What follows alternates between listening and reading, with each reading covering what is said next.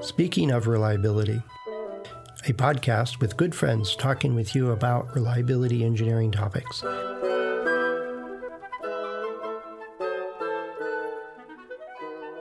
Welcome to Speaking of Reliability. This is Fred Schenkelberg. And this is Carl Carlson. Hey, Carl. Just the other day, I was talking to Kirk about a question we got that was, and I'm sure you've run into it, is they did all this reliability work. They had a block diagram. They thought they were meeting their targets. They launched it, and now they're seeing all these failures that they didn't anticipate. So they were tempted to blame the customer abuse and stuff like that. And so bit of an email exchange. And then Kirk and I talked about that. It's kind of relating your program and testing and what you're designing into a product and how well you understand customers and all other stuff. And then a day later, I get another question, this one. And this one's more, I think, more subtle, is, that we've created a product, we launched it, and we're not getting any failures. It's been a year and it's been pretty quiet. And the question underneath it with this exchange was, how do we celebrate when nothing happens? Okay. When nothing, it was kind of the gist of the question. And I've been in that situation a few times, but I don't know, I'm quite sure, not to steal your thunder or anything here, Carl, that you've worked with clients and did programs and did stuff and it just worked. The product worked. Customers liked it. It's such a great question because it's almost, I hate to use the analogy, but it's like a little bit like Zen. You can see what is there, and a failure is definitely there. Right. And what's not there is not as easy to see. And so like in our pre-chatting when we were talking about this, you think of Deming's quote about the celebrating the people who do it right the first time, right, as opposed to merely celebrating the people who fix the problem later. And yet the problem, of course, is how do you see that somebody does it right? Right. And just an interesting question. Well, the hard part, I think, with reliability is that, if somebody does everything right and they create customer enthusiasm for the product and it launches and it sells right on target or a little bit above target and, and it just launches really well. The marketing people are really good at making sure that they hit that one out of the park and they got it just right and all the other good stuff. If you work with suppliers and they get great deals and the parts show up right on time and they work great and do all that stuff, it's obvious. It's right there. If the program manager hits their time or budget or both, it's obvious right at the end of the project, right? The issue I have is that reliability, it takes a year or 2 or 5 before you know if you made it. And by that point, that team's off working on the next generation or the generation 2 after that or something. And we don't know if we did it right at launch. And that's not, I don't think that's always true. I think we have ways of, and a well-executed program will build lots of confidence, but not the statistical one. One that we did the right things and we're going to be all right. But if that's a change that in the past you'd launch and then you'd have problems and then there's hero gets celebrated. If that's the culture and then for whatever reason you did everything right, where's the hero? Where'd they go? How'd we do this?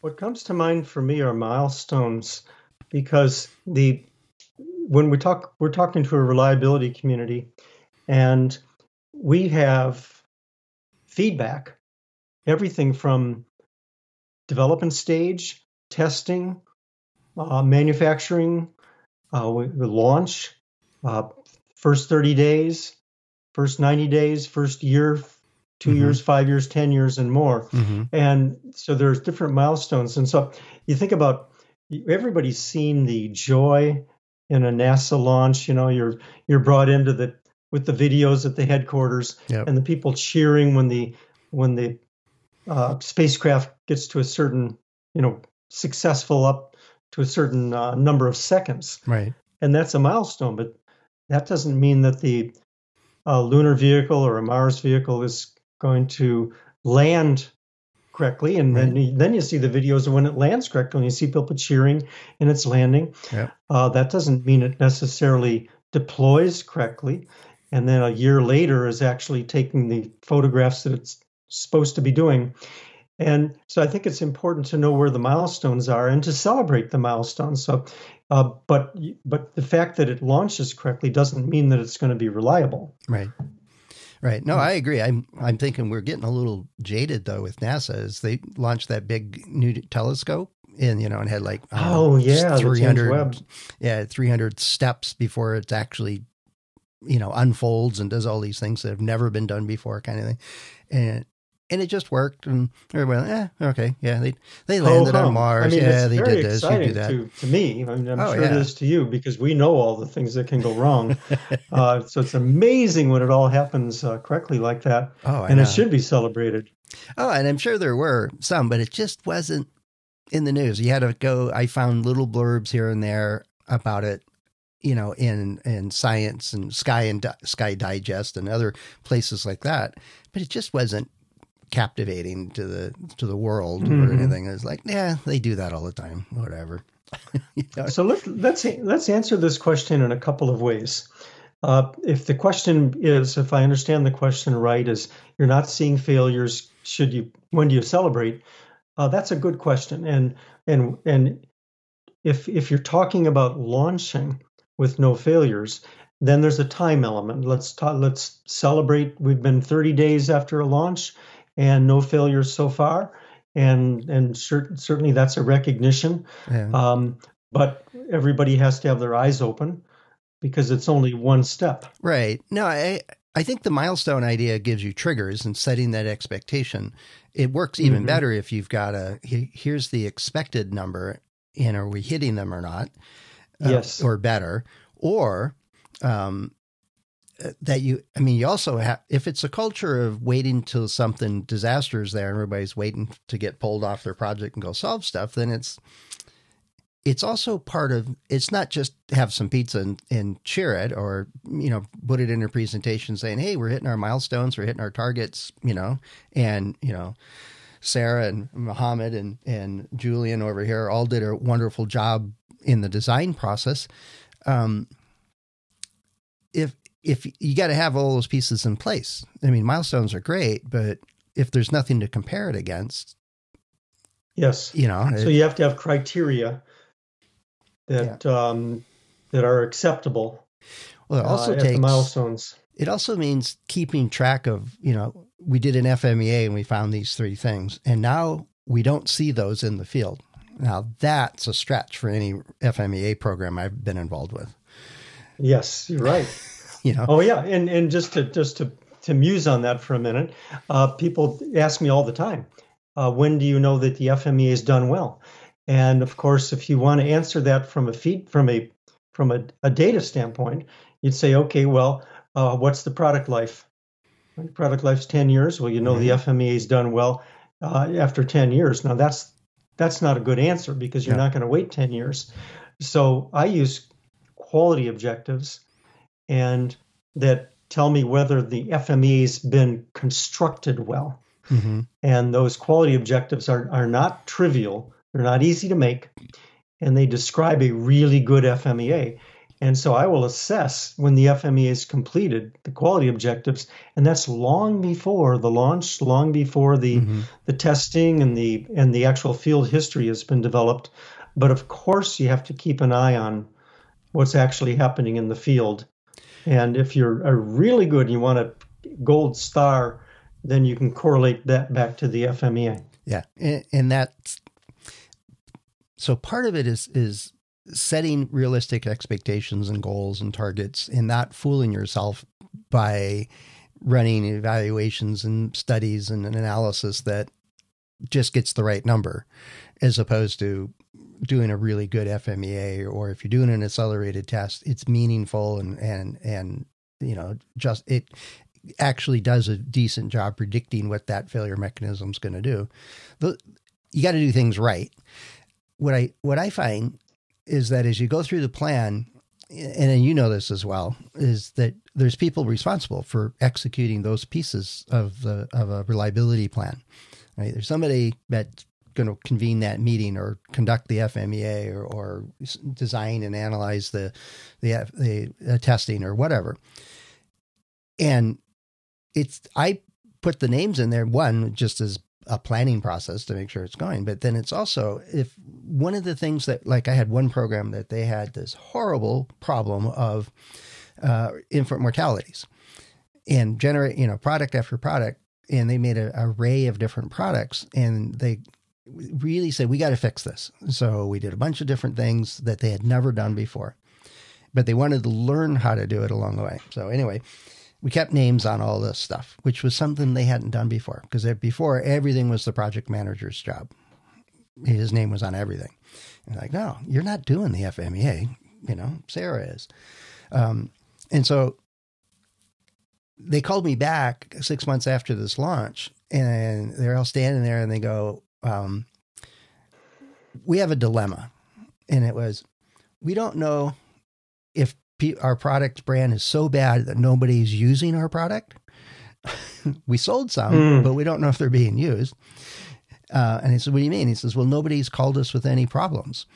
There's no infant mortality going on here. And he says, well, what would you, Sarah did that FMEA, and, you did this and you did this and you did this. That actually made a difference in solving those particular problems. And they went, oh, okay. It was kind of a celebratory moment, but it was, they were more concerned that their customers had given up on them, which was really kind of sad. No, I get it. That's a great story, actually, because you want to know that when you have that victory of no problems during the certain period of time, that's the infant mortality time, that would be good to make that data real clear. Yeah. And so it's probably worth a few phone calls to people that have purchased it and whatever you have to do to confirm it. But what a wonderful outcome. The other part of this story, or the question, is pre-launch. And I know the questioner was talking about launch, but let's talk for a minute about pre-launch. What if you test and don't have any problems? Does that tell you the product's good? Well, yeah. Or did you test the right thing? Exactly. You test the thing that works, but not the things that don't work, and that's why I thought when you first brought it up, that's why I thought before I heard the post-launch, I thought it was talking about the testing. So let's explore that for a minute, because if you run your tests and you don't have a problem, does that mean the product's good? And like you said in your reaction, the answer is it depends. Yeah. Well, that was the first question I talked to Kirk about, is they did DFR type stuff and they did their testing and they thought they were all good. They're hitting their targets, but they didn't account for the vibration or of this or that. I mean, they weren't accounting for the things that created the infant mortality stuff. They were doing will it last 10 years? And they think they got that right.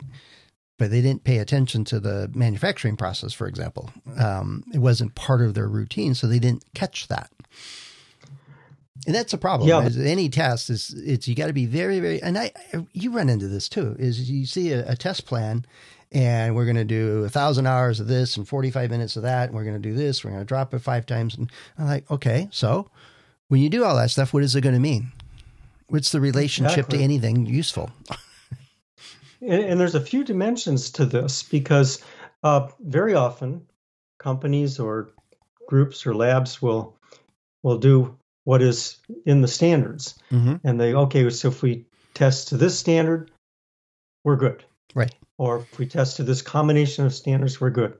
And I always teach, and I know you do the same thing, Fred, is that you have to comply with regulations and standards that are essentially required, but that doesn't mean you're necessarily good enough.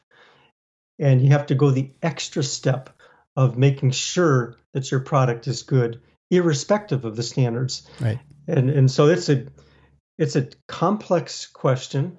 It's so important to understand that the testing has to represent the actual usage, or of course, if you're going into accelerated testing, then you're in certain multiples of the usage. but then you've got the science to bring you back. Right.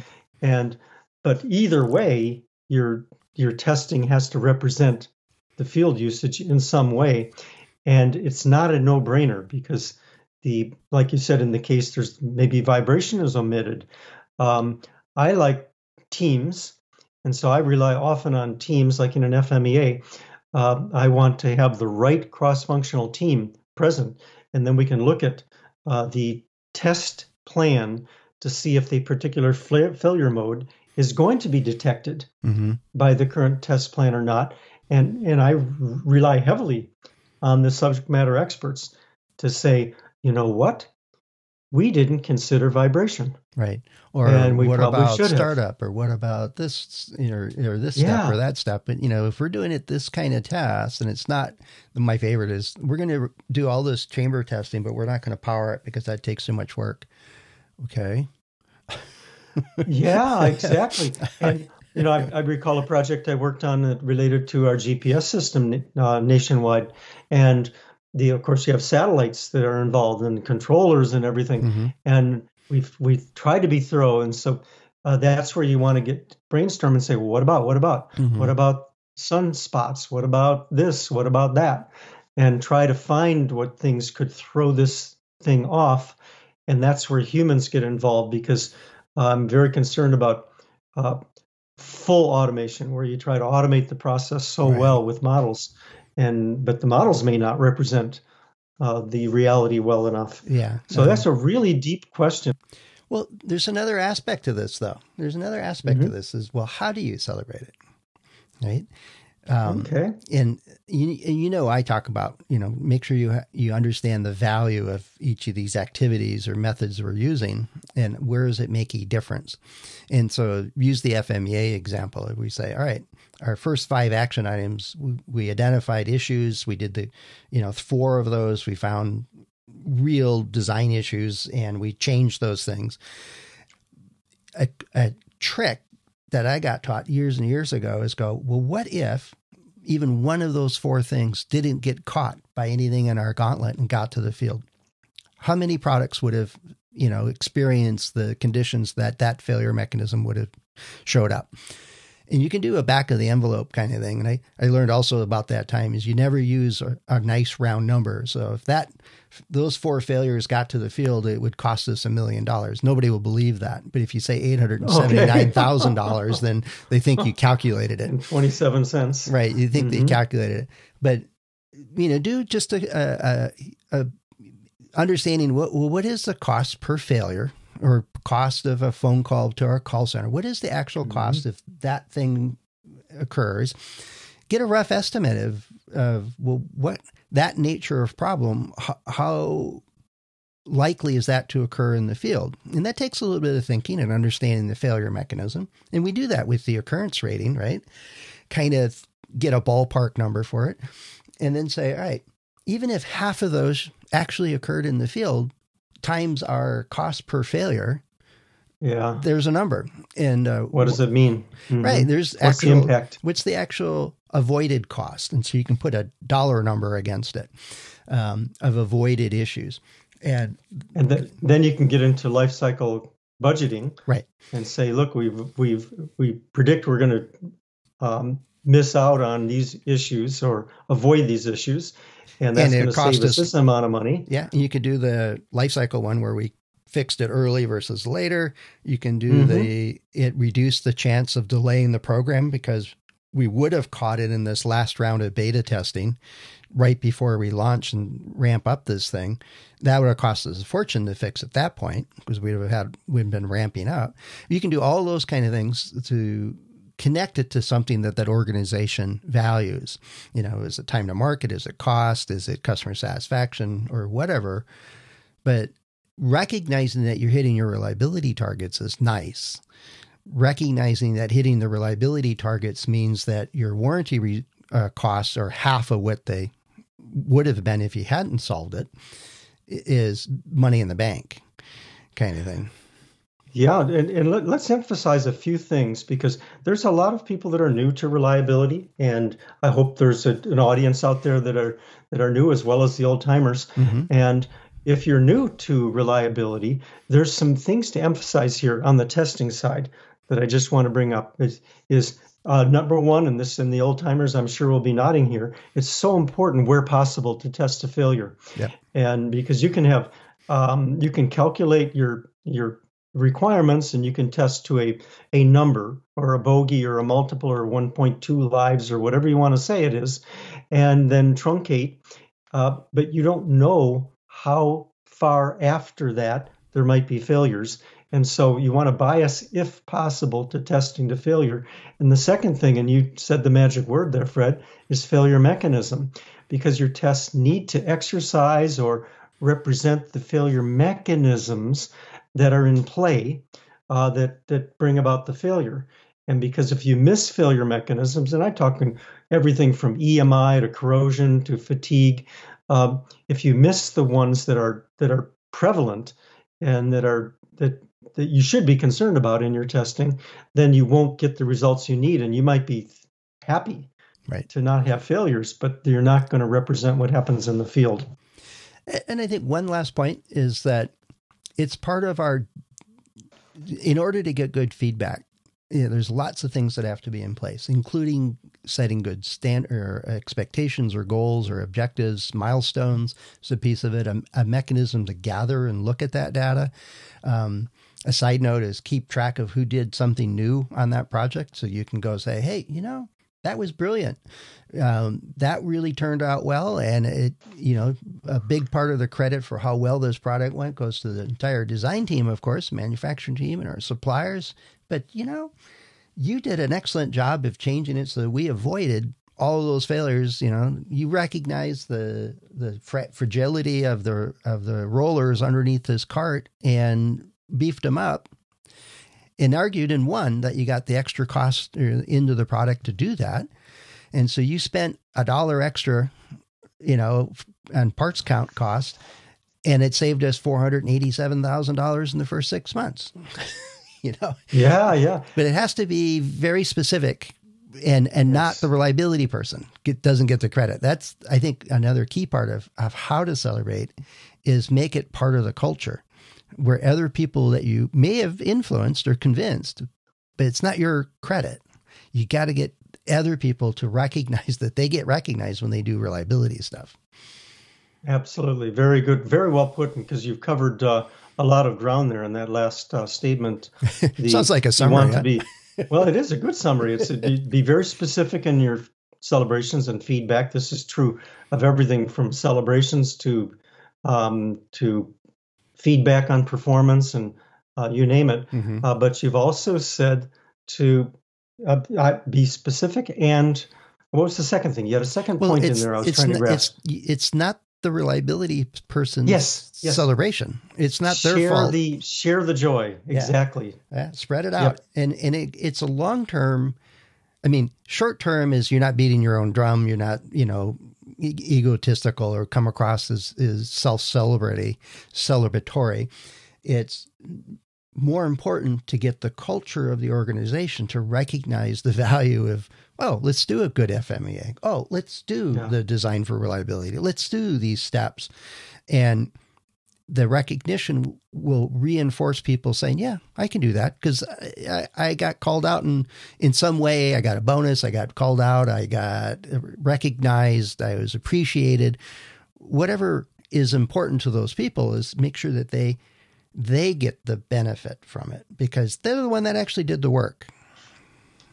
Yes, and they're the ones that you want to, because what you recognize and celebrate, you tend to get more of, right. And they're the ones you want to stimulate that desire to do more of the same kind of thing. Right, exactly. So one of the things we want to get more of is more questions, more comments and stuff like that. We're running a little bit light. We got a few of them here in the last few episodes that the queue is dwindling. So I'm going to implore you as a listener to make a note when you get back to your desk or to a computer someplace. Send us a comment or a question. You can do that on accendoreliability.com/go/SOR. And you can leave a voice message. You could leave a written message there. Carl and I and the other hosts of the show are all on LinkedIn, and we have about pages that have contact forms. So there's plenty of ways you can join the conversation. All right, Carl, thanks much. We'll talk to you again soon. Talk to you soon, Fred.